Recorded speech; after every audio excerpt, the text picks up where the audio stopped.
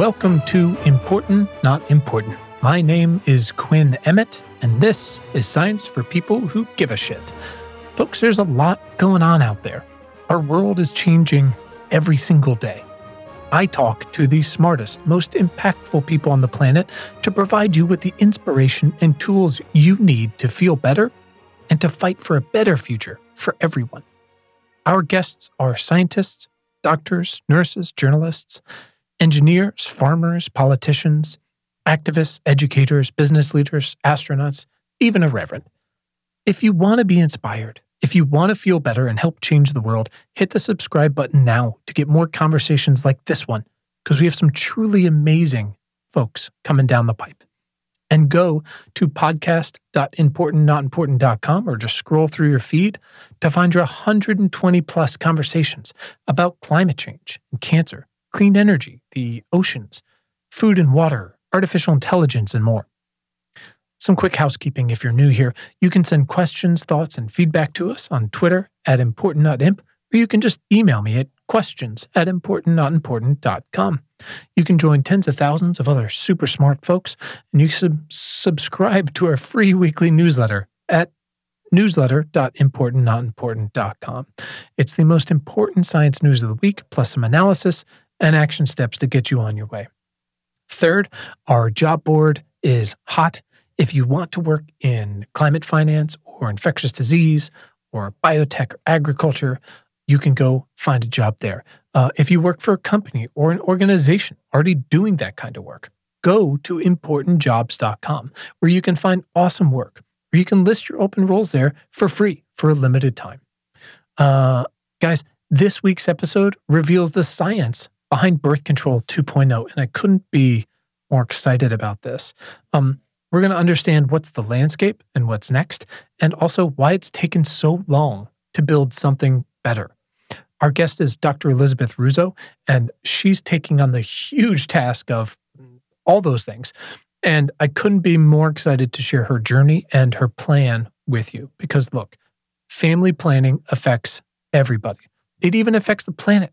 And we are on the cusp of doing so much better. This stuff is just exciting as hell. So I can't wait to share it with you. And as always, any questions or feedback, please shoot it to us at questions@importantnotimportant.com. Here we go. For Avocado Green Brands, sustainability comes first.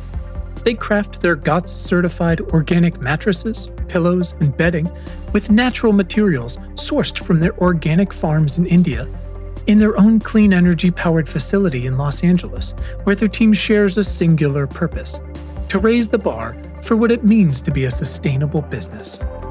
Avocado is climate neutral certified for net zero emissions and donates 1% of all revenue to environmental nonprofits through its membership with 1% for the planet.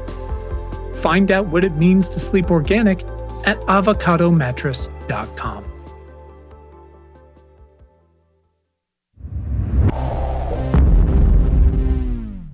Our guest today is Dr. Elizabeth Russo, and together we're talking about birth control and family planning and how it needs to be so much better. And because it's 2021, for better or worse, we might have the tools to do that and the people who are best suited to do so. It's time for 2.0. Dr. Russo, welcome. Thank you. I'm so excited to be here and talk with you today about birth control. Let's do this. That is the first time someone has said that to me that I haven't gotten terrified. All right, Elizabeth, tell us real quick who you are and what you do. So I am a PhD in human genetics, and I left academia to start a company called Aiden. And Aiden has created the first test that's designed to prevent birth control side effects. It sounds so simple. It's hard to come up with the one sentence that makes it sound simple. No, that's impressive. I have no idea what we do, much less like put it into one sentence. So that's really great. Awesome. Thank you for sharing that. So listen, we're going to get into more about like the why of why to do it, though that seems obvious. But though maybe, again, like we discussed previously, not to people who look like me with a beard. But I do want to start with one important question, and it sounds like you'd been cheating by listening to previous episodes. Instead of saying, tell us your life story, I would love to know why do you feel like you're vital to the survival of the species, Elizabeth? I wasn't sure if you asked that question to everyone, so I don't have a prepared answer. Oh, I do. And it's much better if you don't have a prepared one, because our listeners can feel the sweat in the phone.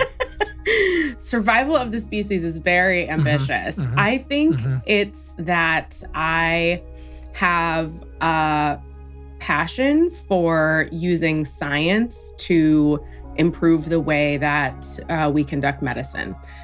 So, and on top of that, I have a passion for educating people about that.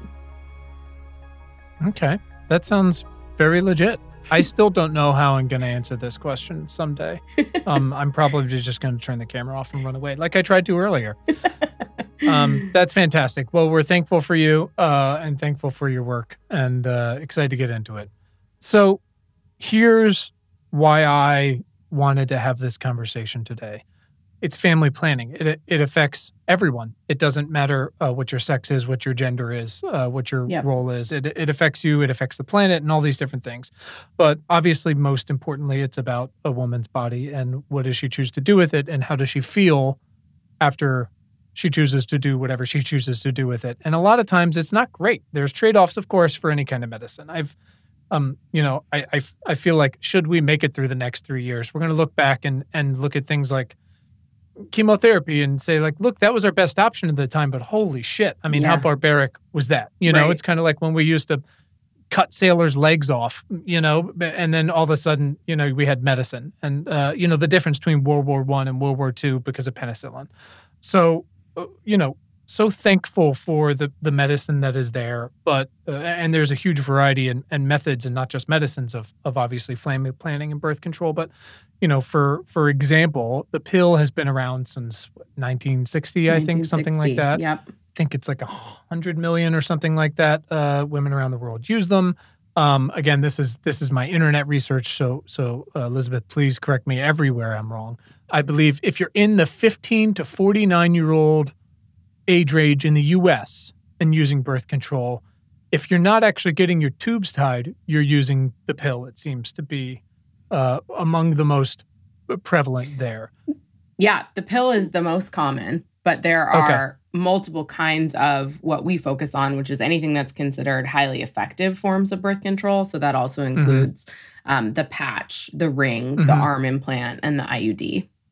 Gotcha. Okay. All super duper helpful. And obviously those things, I mean, the pill kickstarted the sexual revolution of the 60s. It's, like you said, very effective. But again, all of these things, like many medicines, come with trade-offs, right? And frankly, if you're not the one taking the pill, you might not be so aware of those. Yep. So one of the things that clued me in, and why I was so excited to stumble onto the work you guys are trying to do, is when folks earlier this year were trying to understand the effectiveness and potential side effects of these new COVID vaccines, which, again, disclaimer, like, incredibly safe. We're incredibly lucky to have these things, right? One very, very rare issue that is real, but is very, very real, that came up was the potential for a blood clot. And obviously, that is scary. I get it. It's real, of course. Yep. Again, very, very real. A bunch of women chimed in to explain that the pill's chances of a clot were higher. And obviously, that is differentiated among many, many, many different humans, millions of humans, right? It's still pretty low. The side effects are no joke. And it does affect everybody differently. Our bodies and how we react to everything is so different. We're finding that with the vaccines too, and with COVID, obviously, from clots to hormones and all that stuff. And that's genetics, right? And that's why I want to dig in today, to understand how you and your company, Aiden, are trying to help design something in a cooperative way, in an inclusive way that is more effective and more tolerable and more safe for more women. So, And the fun fact that J&J vaccine risk is 340 times lower than the risk from birth control that's used by millions and millions of women. Right. I mean, like children, basically. Right. You've got like young teenagers up to women as far as they know. I mean, it's wild.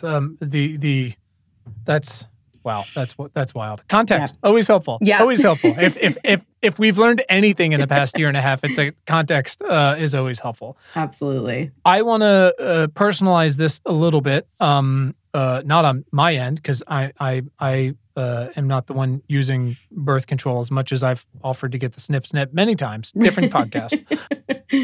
So there's a two-part question I've become kind of fond of in the past year or so. And the first part is, why do you have to do this?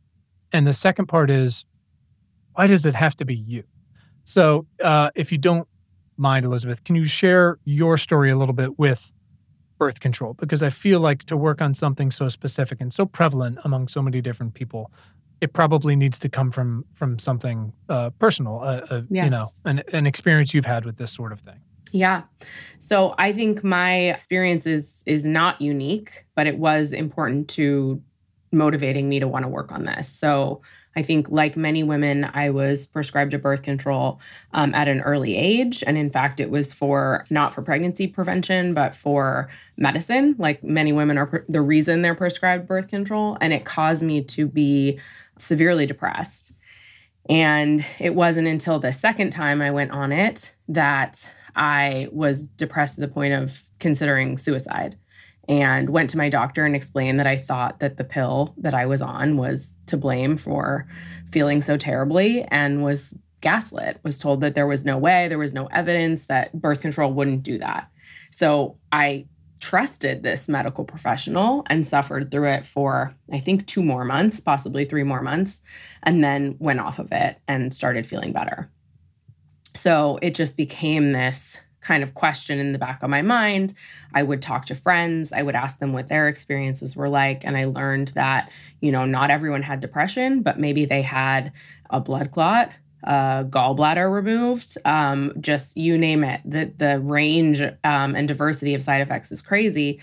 And the flip side of that is some people felt better. They saw acne improvement, mood improvement, et cetera. And so it became clear that there was potential there for birth control to do good beyond even the freedom it offers from pregnancy prevention and family planning, but also that it has the potential to do badly if we're not matching people to one that makes sense. And I guess before we get into the stuff of why does it have to be you and a further exploration of why you're doing this, and thank you for sharing that. I appreciate that. It's obviously very personal.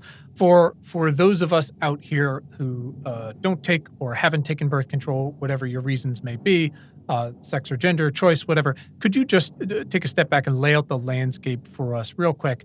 Just let's stick with the U.S. Right now. So most common options, the intended outcomes, or I guess how it's supposed to work, and then what are the most common side effects that we see among those, so we can really understand the why of this. Yeah. So, I mean, the main lay of the land is that there are nearly 200 highly effective methods of birth control available in the U.S. Yeah. So the majority of those are pills, different varieties of pills, but also the other highly effective ones I mentioned. So the patch, which goes on your arm, the ring, and then 2 that require being inserted for a longer period of time, the arm implant and the IUD. And there's also a shot that's available. So these are, the interesting thing about birth control is that because of these 200 options, there's also a layer of choice involved, right? Mm-hmm. So some people hate the idea of having something permanently implanted, or at least temporarily implanted in their body. And some people hate the idea of having to remember to take a pill every day. And then with that, there's pros and cons to different ones. So certain ones are better for helping also regulate your period or letting you skip your period altogether, things like that. And the most common side effects, I would say, are probably mood changes, acne, obviously depression within mood changes. And one of the most controversial ones, although it's technically only been associated with a single drug, is weight gain. Okay, that's super interesting. Okay, and now, again, this is very general, and I know the entire point of the conversation is the variety of options and the variety of people taking them or not taking them, or going through the gauntlet of trying all these different things like it seems like you did. But is there a way to generalize sort of like where do I start? Sort of like which is it by age usually that we know so far? Is it by drug? Is there different things? If there's anything general there, again, so people understand, like, hey, when you're a teenager, you're more likely to have this problem, or you're more likely to take this, or I'm just trying to understand it a little better. I wish that there were really broad generalizations. I mean, this is sort of why we're doing what we're doing, is recognizing that there's a couple specific places where we can help make an impact as to what you choose that helps you avoid the negative side effects, right? So if you have genetic variants that predispose you to blood clot, we also know which sets of birth control are more likely to cause blood clot, so we can help you avoid those. There are some tendencies for adolescents to be more predisposed to that depression piece, in particular on certain types of birth control. I wonder if that's just because, and again, in case 124 episodes in, people aren't clear, I'm not a doctor. Clearly. But obviously when you're a teenager, like, your hormones are all over the place and going crazy. So I imagine it's just a complicated mishmash in there, no matter what you're doing. Yeah. I mean, so part of what we're hoping to do at Aiden in general is also sort of bring endocrinology into the big data techniques with which we approach genomics. So thinking about how we can measure somebody's hormones, not just at a snapshot in time and try to understand them, but instead measure them longitudinally at multiple time points throughout your life, and also make these gigantic reference ranges that are used in the lab more specific based on what we do know about you. So based on your age, your weight, your ethnicity, and all these factors that we know control your natural endogenous hormone levels. So I guess that's all the answer to why I was struggling to ask the question is there aren't really any, because it's so specific and so varied, and that's the entire point of your work. Right. Perfect. Got it. Check. Let's back up even further then. So then, now that we have that landscape, when did you get started on this work? And I guess, how is Aiden approaching it? Are you guys specifically working on one solution? Are you doing sort of more general science to start with, trying to accumulate data? What is the process been like to date, and sort of how is it operating going forward? Yeah, so I alluded to this a little bit, but basically we're starting where we can. So the hardest part here is that this is a completely understudied area, right? So you mentioned that the pill was invented in 1960, and there's been a pretty small amount of technological innovation since then, and definitely not the kind of attention we would want to see to things like, how do we actually do precision medicine and make sure we're not just assuming that every birth control is going to work for every person. And so we're starting with two of the most dangerous side effects. So that's risk for blood clot and risk for depression. And we also have a number of triggers that are things like, are you interested in using birth control to help treat your acne? Because there's a handful of them that are known to help with that. And also preference, as I mentioned. So are you interested in a longer term option, or are you thinking about having children sooner? Things like that. And we help basically from there create a tool that you can then use with a doctor, either yours or Aiden provided telemedicine doctor, to help you have that contraceptive counseling appointment. And we're training our telemedicine providers to really understand all the nuances of, you have power in this, you have a choice. We've now laid out all of these options with the pros and cons in general, and the pros and cons for you based on what we understand about your biology, so that you can make the best decision for you and your reproductive planning. It all makes so much sense. It's, part of what I try to do here, and I find that where we've been most effective is, for myself, certainly with situations like these, but also for other folks, this moment that we're in, which is not a moment, it's an era, right? In so many different ways, whether it's climate or pandemics or personalized medicine, which has certainly had its ups and downs, right? We started working on the genome how long ago, right? But the costs have come down, and now we're using it, and you got 23andMe, and then it's, oh my God, 23, it's all these different things. Yep. But a lot of it is teasing apart these systems and taking a page from my children who all they do is say why, which is wonderful. And I'm always happy to indulge their curiosity, but it works until I say, like, fine, you can have the snack, get out of here. But in this case, you were saying one of the episodes you listened to of ours was the conversation with Dr. Hasina Meridia and Errol Bush, who are working on at Johns Hopkins. I think she's actually moved on now to maybe Yale or Brown, but they're working on for years why young Black men's health outcomes after heart surgery are just drastically worse than white men. Yeah. And there's so many inputs to a problem like that, right? And they're complicated, and they're medical, and they're sociological, and they're anthropological, and they're all these different things, right? But if you're paying attention, it's also not too difficult to guess at what the biggest ones might be. All you have to do is look at certain statistics and see, 5% of doctors are Black. That's it. And nurses are even fewer. And we all know how important nurses are. And that's the same thing in my conversation with Representative Underwood talking about maternal health for Black women. Yep. You're 2 to 4 times as likely to die in the year after childbirth if you're Black. And in her home state, it's 6 times as likely. And so you look at these things and you go, to be clear, 2 to 4 times is very bad. It's atrocious. That needs to be fixable. Yeah. That is a system that was designed that way. When it's 6 times, you go, well, wait a minute, what's happening here? These are power systems that are undefeated. And so when I jot down my notes for a conversation with you and you go, okay, if it's been around since the 60s and we have 200 different options and there's this huge variety of folks who take these drugs for a huge variety of reasons, like you said, from acne to family planning to controlling brutal periods, it's easy to ask the question, why have these side effects been tolerated by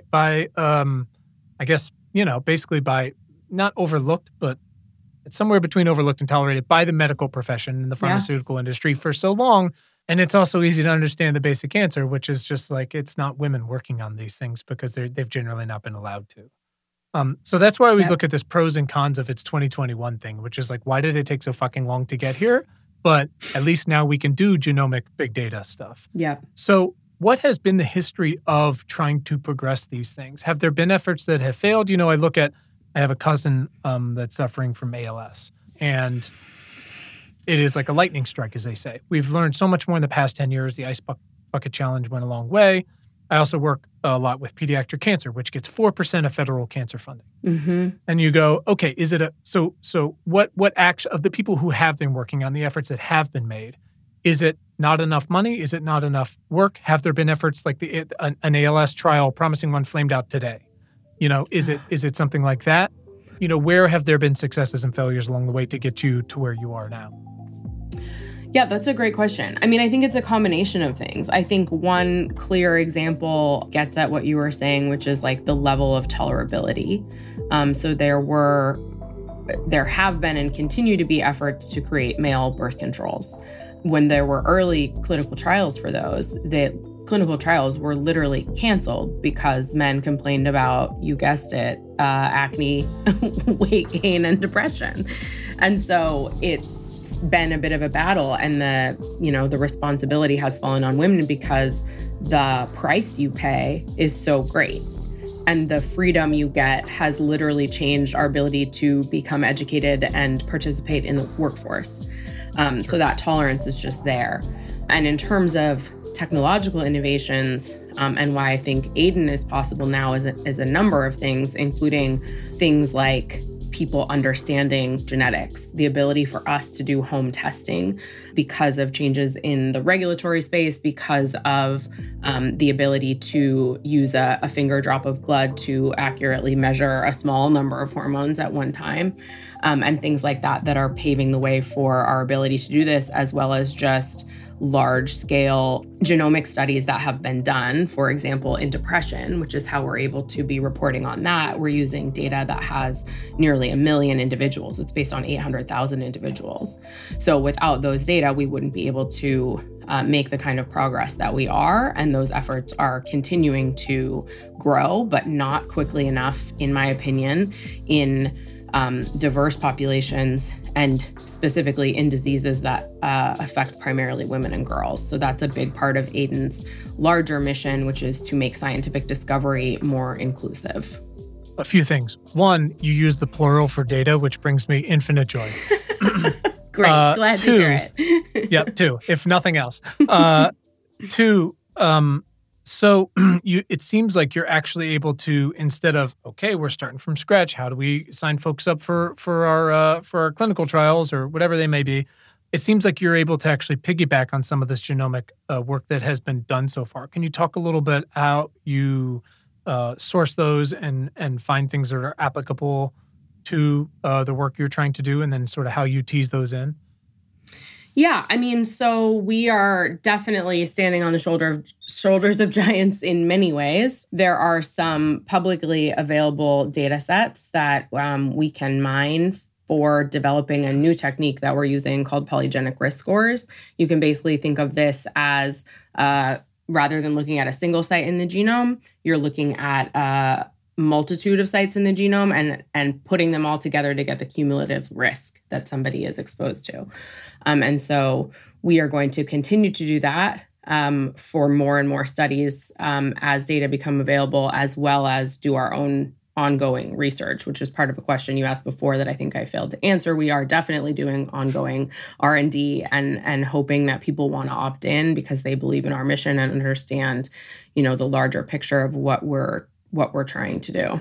Isn't there is it the NIH that's doing a big genomic study that's endeavoring to be more inclusive than we've been to date? All for Us, I believe it's called. All for Us. Yeah. Yeah. Yeah, they are. And that's great. And there's a number of other efforts, but we are very far behind.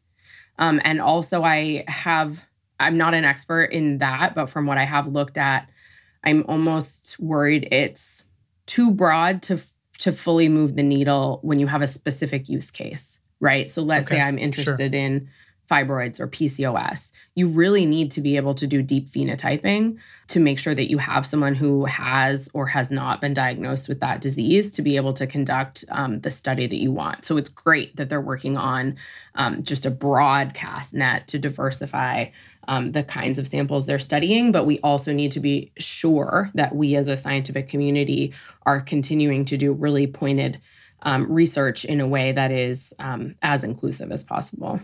So for your own research, there's been this, it could be a total, false flag, but, we're seeing things like the Apple Watch being started to used with their research kit stuff to enable not everything by any stretch, but certain trials that would otherwise have been very limited geographically and demographically, very expensive to run.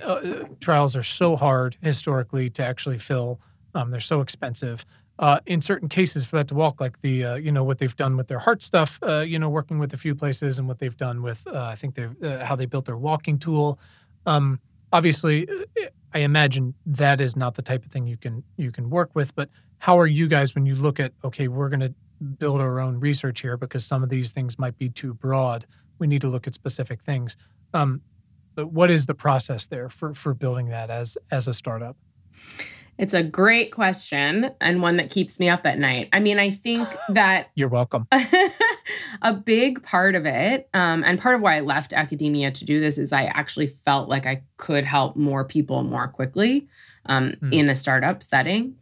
But part of what you have to do and the challenge that you're up against when you're not behind, in my normal setting, which is an academic setting, where people, I think, inherently have a little bit more trust, and probably rightly so, is work on building that trust. So work on practicing what we preach, on being inclusive in our own actions as a team, as a brand, and educating and adding value for anyone, even if they don't ever spend a dime or, want to work with us in any way. So I think in order to do that, it's really just, there's no quick solution here. You have to be transparent, build trust, get the word out, have people opt into research. I'm feel optimistic based on some of the numbers I've heard from 23andMe about having, I think, almost 80% of people opt into research, which is fantastic because if you understand and believe that there's a bigger mission there, you're willing to help. And that's just critical. It's interesting when you look at all of us and then 23andMe, and let's leave you guys and the huge variety of other folks trying to do sort of this I don't want to just grossly label it biotech, but you get the Yeah. idea. And I wonder if you can speak a little to the folks who are like, yeah, I'm not giving my genomic stuff to the government, or I'm not giving it to a private company. And it's hard because I empathize with both of those, pros and cons. Yeah. At the same time, this stuff is so hard. And so, look, sequencing the genome has come down, about as much as solar panels and batteries, right? Yeah. It's incredible what we are starting to be able to do. Yeah. But it still costs so much, and it's so hard to do. And I can't imagine, like you said, the paperwork. It's just got to be ungodly. Like, no thank you. I run a podcast, and I've got enough shit. like, you're trying to make medicine. No, thank you. So I wonder if you can speak a little to those, let's gently call them hesitancies among folks, because it is, interestingly, I think it's probably a human condition at times, that trust that you were talking about. Yeah. But at the same time, we had on a couple women a couple years ago, 2 years. Time means nothing anymore. That work with the NIH. And one of the things that was so fascinating to me, I'm familiar with the NIH. I lived over there for a little while. I benefited from it for like $0. But it's interesting that data collection there is actually from birth opt out. Yeah. Which I was just like, holy shit, I can't imagine, again, now what one could be able to start to do with that sort of thing. Where that here, like, can you imagine trying to turn that spigot on here? Like, good luck. But so I wonder, anyways, could you speak a little bit to how folks, I think, feel with that in an era where we do need more data to do these sort of things? Yeah. Yeah. I think that people obviously should own their data and decide what they do with their data. And I think we have a great responsibility to protect those data, and we take that very seriously. We are not planning on, going around and selling individual data. The government has done some things to try to protect people's data from insurance discrimination and things like that, obviously with GINA, which is a massively important step. But it's also important to recognize that opting in, the more samples we have, the more you're contributing to making a big impact that increases our potential to do discovery and to do good.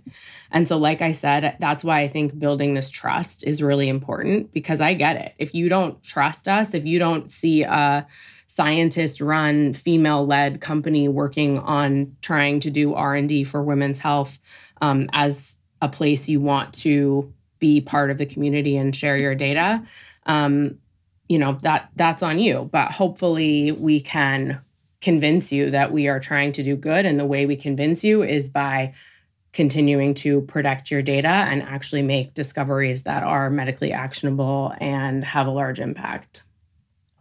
And I imagine that's where you become effective, right? Is once you're able to start to have a little bit of an impact. So you can say, I fully understand your fears and your concerns. I will both answer those, but also show you this is not only what we're trying to do, but this is what we've been able to do so far with the help of the folks that have decided to opt in and share that with us, who have trusted us so far. Yeah. So where do you feel like you're going to be able to start to see some of the fruits of your labor? And obviously, I know it's very early and this thing is all incredibly hard. I feel like one of the things about these mRNA vaccines, not to denigrate the folks at Johnson & Johnson and all these that worked on the relatively more traditional versions, but and the mRNA vaccines didn't come out of nowhere. Karen Carrico worked on these. She tried to solve the inflammation problem for 20 years. Her story is just incredible. It didn't come out of nowhere. However, we were told like 18 months minimum and good luck if it's that. And then we got them and everyone's like, great. Oh, they're not good enough. It's only 94%. I just want to be like, motherfucker, do you understand how hard this is? So I don't want to put you on the spot and be like, what's the deal, lady? Yeah. But I'm curious where you feel like you're going to be able to go like, we're doing it and we can show people like, look, this is what you can help with. And that's where I feel like they always get me with the pediatric cancer thing. One of the two of the organizations I love is Cycle for Survival, which works on rare cancers, and Alex's Lemonade Stand, which is pediatric cancers, which is like literally my biggest problem in the world. It's just like, why? Yeah. But, they'll bring out a scientist who works on rare pediatric cancers, and they'll show you pictures of the child they saved because of the research they did. And you're like, well, then you can have all my fucking money. Like, you can have what are you talking about? Because they're like, this is literally what it went to. We don't get much, and this is what I can do with it. Because this is a person who is, like you said, I'm going to spend my life on this. Yeah. But at some point, they do, for themselves and their career and their profession, need to show like this is where we're at least starting to make progress or overcome some obstacles. So what does that look like for Aiden and for you? Yeah. I mean, I think the biggest thing is that we are already doing more than the current standard of care, right? So the current standard of care is essentially little more than trial and error, right? Doctors look at this table put together from the CDC that helps doctors avoid the most dangerous contraindications.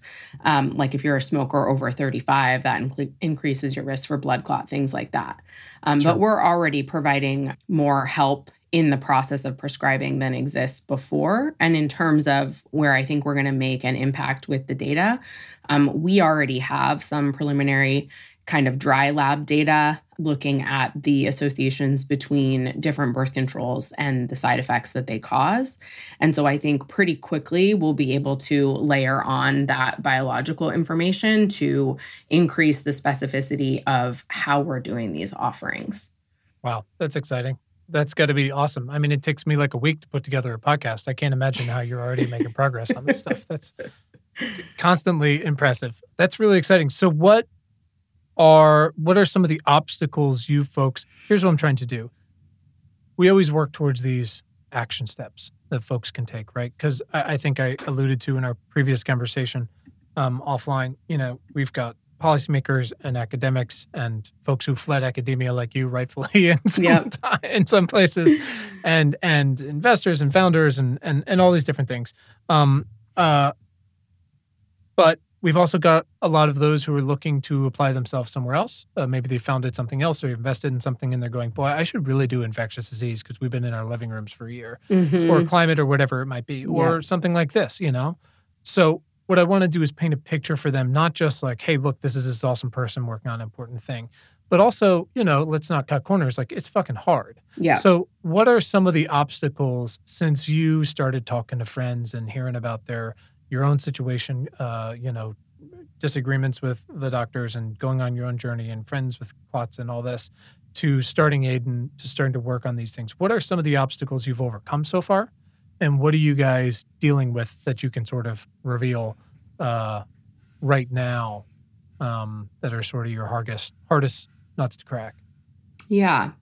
I mean, I think some of the obstacles we've overcome is really just what is that first version of the test that we can offer that adds value right now, and that communicates fairly what the findings are. So how do we talk to someone who doesn't understand necessarily genetic risk about genetic risk?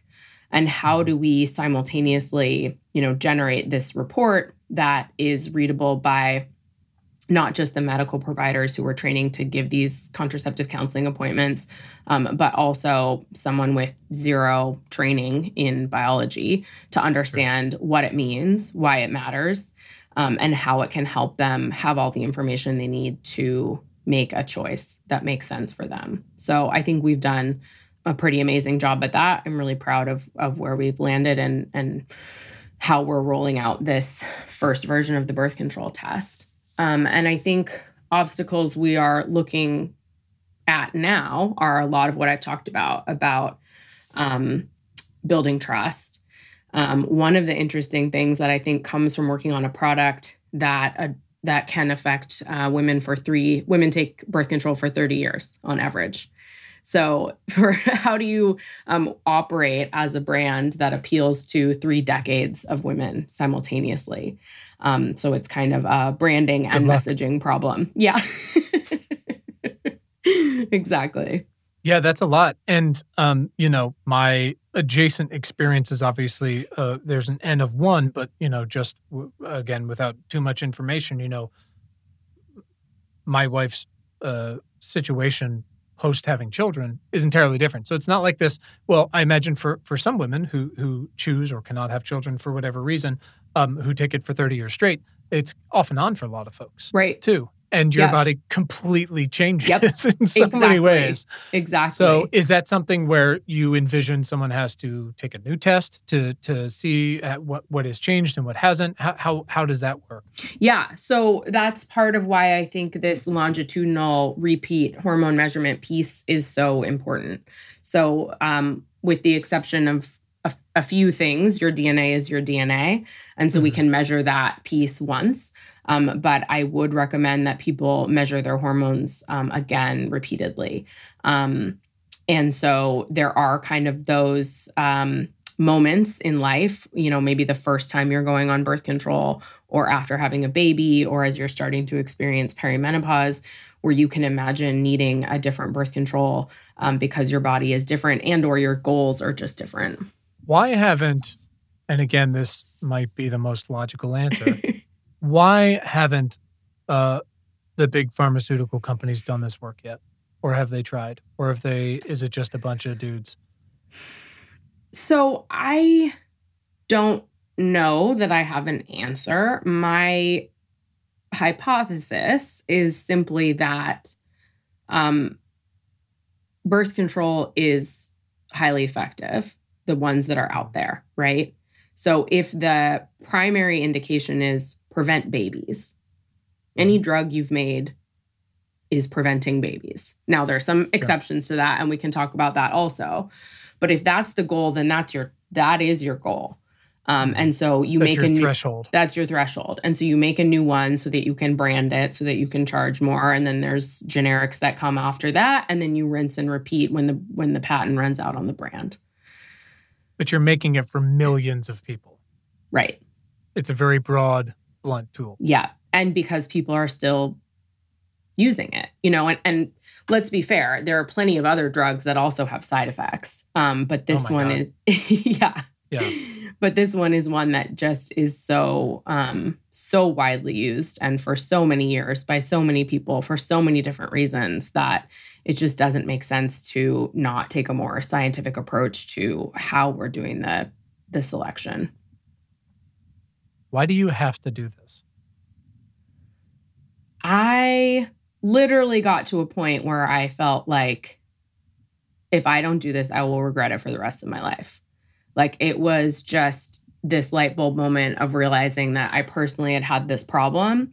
And also that I was in a unique position with my decades of experience in genetics, plus this idea of combining it with hormone levels that just felt like if I didn't do it, there wasn't going to be anyone who did it.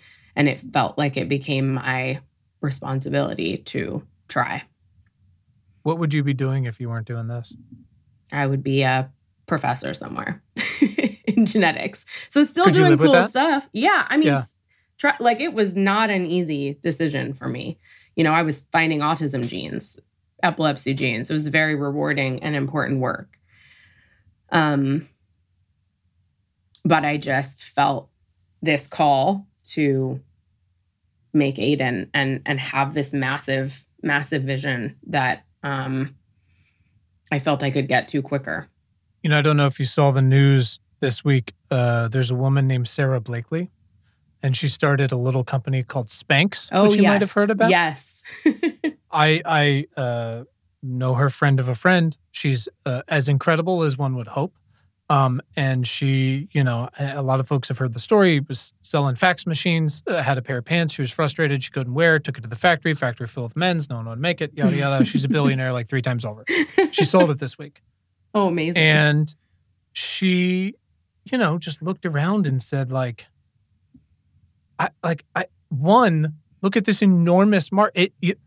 Your right founder or investors are always like, what's your market? And you're like, half of the population of planet Earth. Right. Like, next fucking question. And by the way, hers was similar. Yeah. I can imagine, and you feel free to shoot me down wherever and anywhere I'm wrong, because that's all my entire day. There's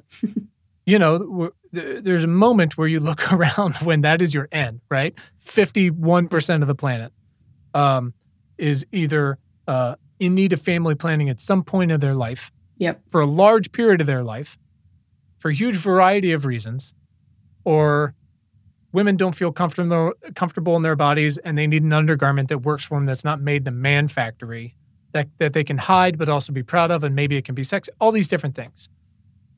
I imagine that when you then go tell your friends, because it's hard to share your secret for the first time, right? Hey, I think this is the thing I'm going to do. Yep. I imagine the reception was like, oh my God, yes. But was it something different? It was mostly yes. It was mostly, oh my gosh, yes. And it was a lot of like, well, why hasn't somebody done this before?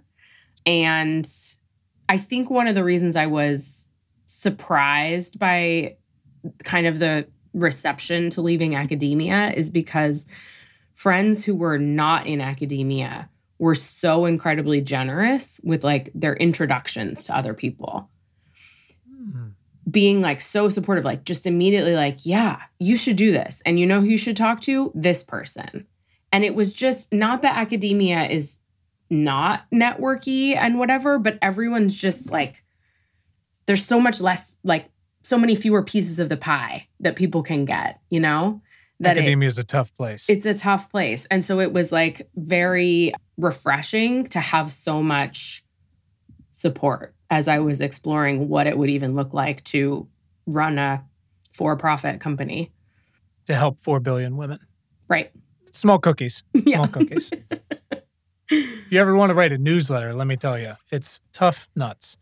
I believe it. That's awesome. So listen, again, the point was there's a lot of folks, either they want to move careers, they're starting their careers, they're young, they're going on birth control for the first time or the fifth time, whatever it might be. They're like, do I get a patch? Do I put something inside of me?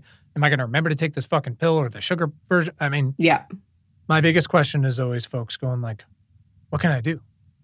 And my answer is always, to start, at least in one-on-one conversations, is like, all right, Elizabeth, well, what can you do? You know, because you're so much more likely to start doing something, to keep doing something, and to be effective if we're meeting you where you are. Something you already love, you're already into, or skills you already have, or some combination of those things, right? Yep. So we're going to go down 2 tracks before I get you out of here. Okay. The first one is, for someone like you, when did you leave academia? How long ago? It's been almost 2 years. Okay. 2? You said 3? Almost 2, I think. Almost 2. Okay. Yeah. Left Time right before means nothing. 2020. Yeah. Okay. Great. Perfect timing. Yeah. You 3-4 years ago, how would you advise someone who is coming up looking at a problem like this that was so personal to them and so meaningful to so many people, even if those people had understandably kind of just accepted the status quo and the trade-offs? How would you advise them to pursue something like this? I would say start talking to people who know more than you about everything that touches what you're trying to do. So go, in my case, it was go interview the people prescribing birth control, make sure I'm not just missing some secret key that they have to doing this, right? Go talk to more people and make sure you're sure it wasn't just you who was miserable on birth control. Sure. Talk to some people who are happy that they found one that worked, right? And then on the other side, if you're thinking about switching industries completely, talk to people who have run a company before, who have built it from the ground up, who understand what a consumer business would mean in terms of brand, who can think about, how you would interface with regulatory entities, thinking about working with doctors and hospitals and people who have built a team and a culture before, and just be in kind of this data collection mode and let yourself take it all in and like dream about all the possibilities. And then at the end of the day, like trust your gut because you're going to get different advice from everyone. That's awesome. That's super helpful. Information gathering. Yeah. Always helpful. Always helpful. What's that from? The Don't Jump to Conclusions, Matt? Oh God, what was that from? I don't know. All right. So that's super helpful and really thoughtful. And you're still so close to that decision in that process. I think that's great. Yeah. The second track is someone's listening to this conversation, again, 50 whatever % of planet Earth. Yep. And says, this sounds like this might be for me. Where do they go from the podcast to participating in this if they can? I would encourage them to go to our website, aidyn.com, ADYN, and join our early access program. We actually have a referral rewards program. So basically help us spread our mission, and you can get free hormone tests, a full free birth control test, and spread the word so that we can get more people participating and on the right birth control. And the other thing is just help us destigmatize it. Like tell your own birth control odyssey, as we're talking about. Tell your friends, tell your family, talk about your side effects, talk about them with your doctor. If your doctor ignores you, try to find a new doctor if you have those resources. Talk about how you found a birth control that worked for you if you were one of the lucky ones who already found a good one. We also are collecting these birth control odysseys or stories on our website, /yourstory. If you want to share it, we are using these to also help drive our R&D and where we're focusing on kind of the biggest pain points. I will tell you right now, no two stories are identical. And I continue to be amazed by what people have experienced. That's awesome. So what is that? So they sign up for the early access list. You described it. They put in their email, beep, boop, beep, boop, hit return. What happens next? So then they will, I think they verify their email, and then they can send their unique referral code to their friends, who then, if they sign up and verify their email, that counts as a referral. If you get, if you sign up for early access at all, you get free shipping. If you get one, or maybe that's free one shipping referral, on what? On the actual birth control test once you buy it. And then if you have one successful referral, you get either $50 off your kit when you buy it, or a free hormone test. If you get 3 friends, you get both, $50 off and a free hormone test. And if you have 5 friends, you get the full birth control test for free. Okay. So they ship you ship them the test. Mm-hmm. They take the test, they send it back to you. And what happens after that? So you will get the test in the mail, and you take a saliva sample in a tube, and you prick your finger and drop it onto an absorbent card. That's for the hormone levels. We generate your report that you'll view in your, secure HIPAA-compliant custom portal. And at that same time, you're given the opportunity to schedule a telemedicine visit with one of our providers. And so this is a 25-minute visit, which is pretty long. The average contraceptive counseling appointment in the U.S. is 13 minutes.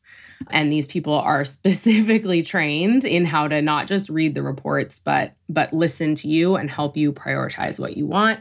And if you're interested in getting a prescription by mail, we can also help you do that. But if you're getting, the arm implant or the IUD, you can go to your doctor to do that, and we can help with a referral there as well.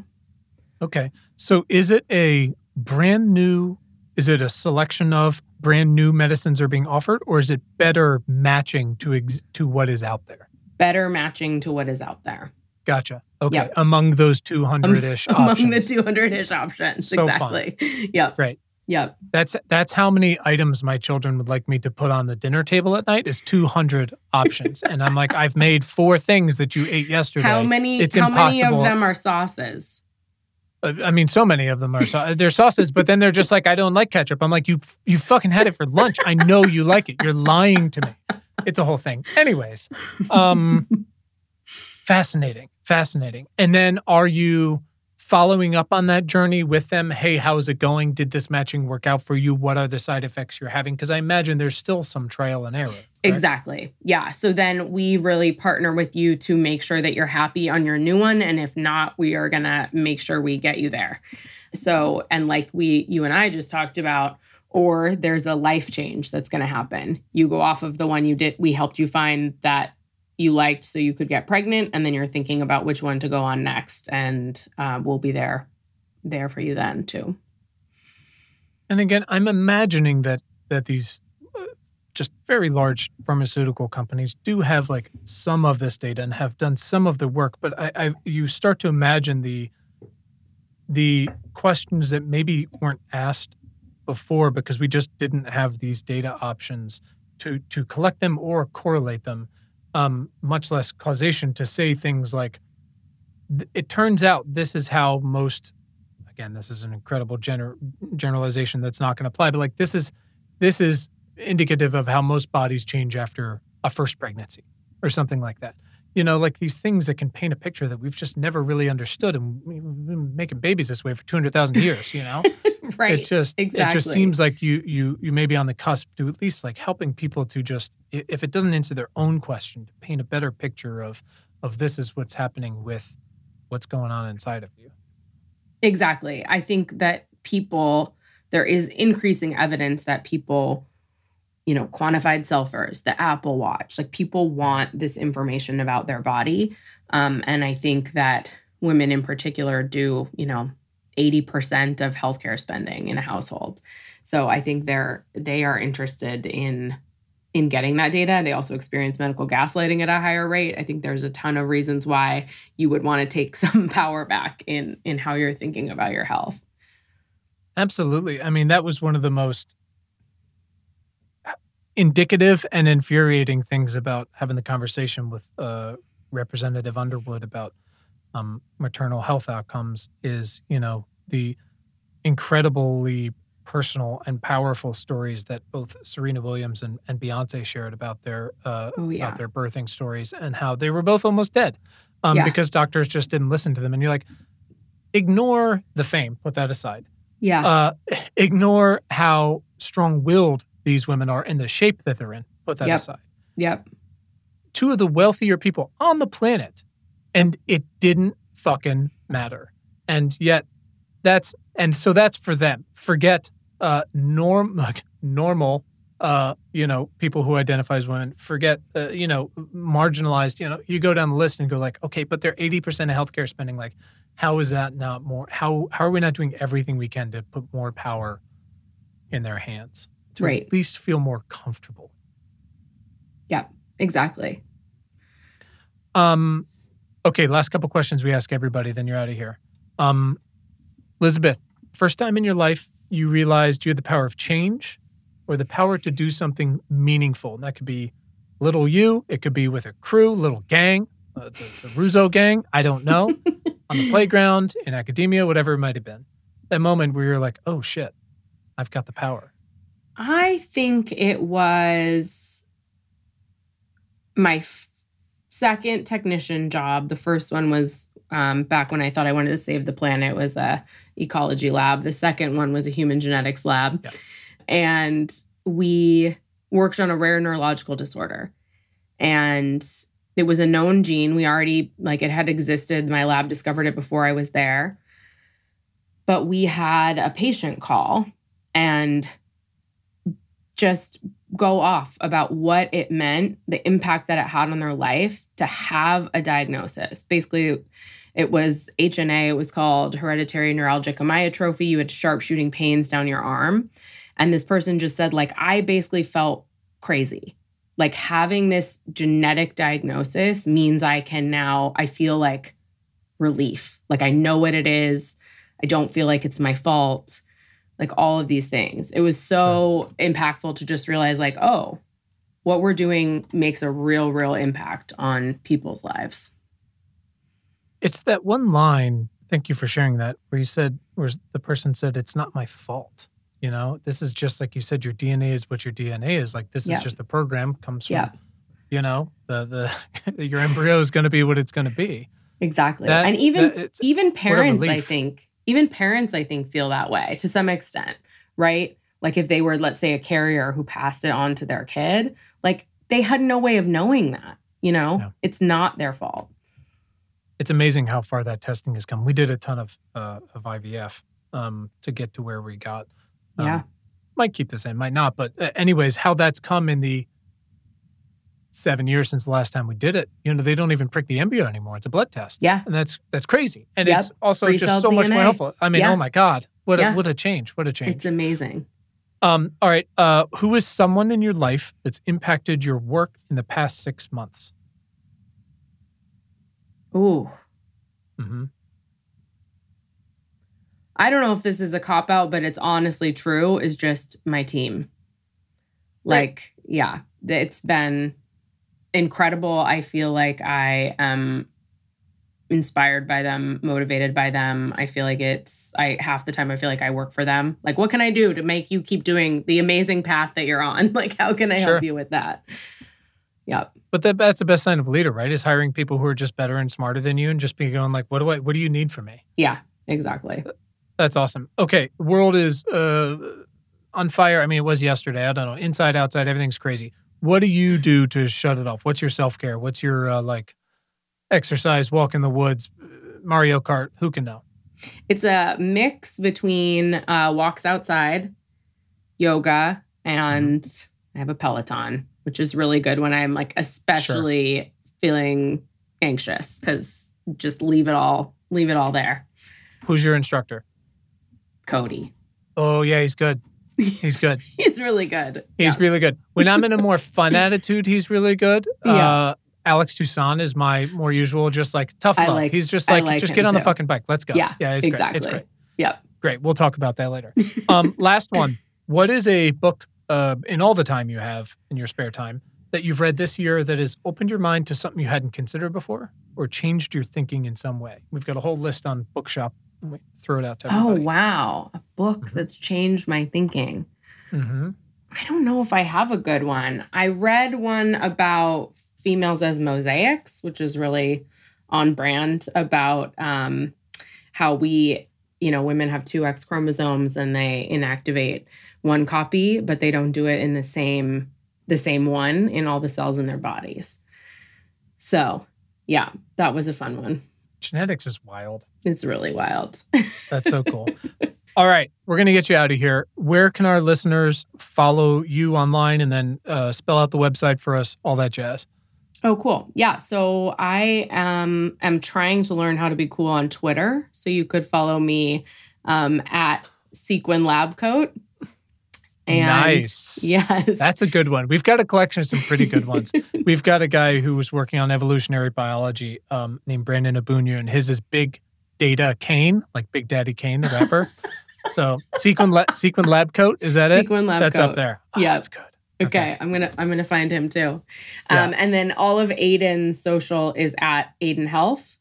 And our website is just ADYN.com. Okay. Awesome. Dr. Russo, thank you.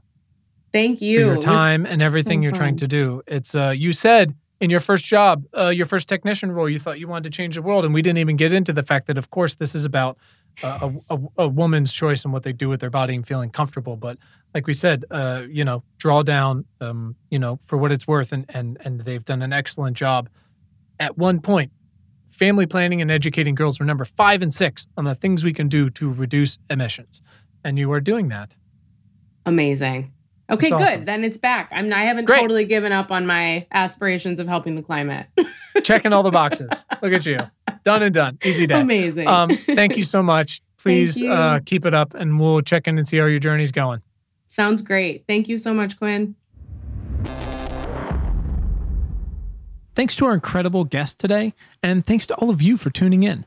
We hope this episode has made your commute or awesome workout or dishwashing or fucking dog walking late at night that much more pleasant. As a reminder, please subscribe to our free email newsletter at importantnotimportant.com. It is all the news most vital to our survival as a species.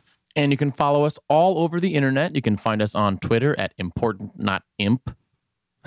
Just So weird. Also on Facebook and Instagram at Important Not Important, Pinterest and Tumblr, the same thing. So check us out, follow us, share us, like us, you know the deal. And please subscribe to our show wherever you listen to things like this. And if you're really fucking awesome, rate us on Apple Podcasts. Keep the lights on. Thanks. Please. And you can find the show notes from today right in your little podcast player and at our website, importantnotimportant.com.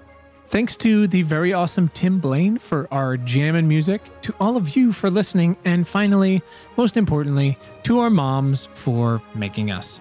Have a great day. Thanks, guys.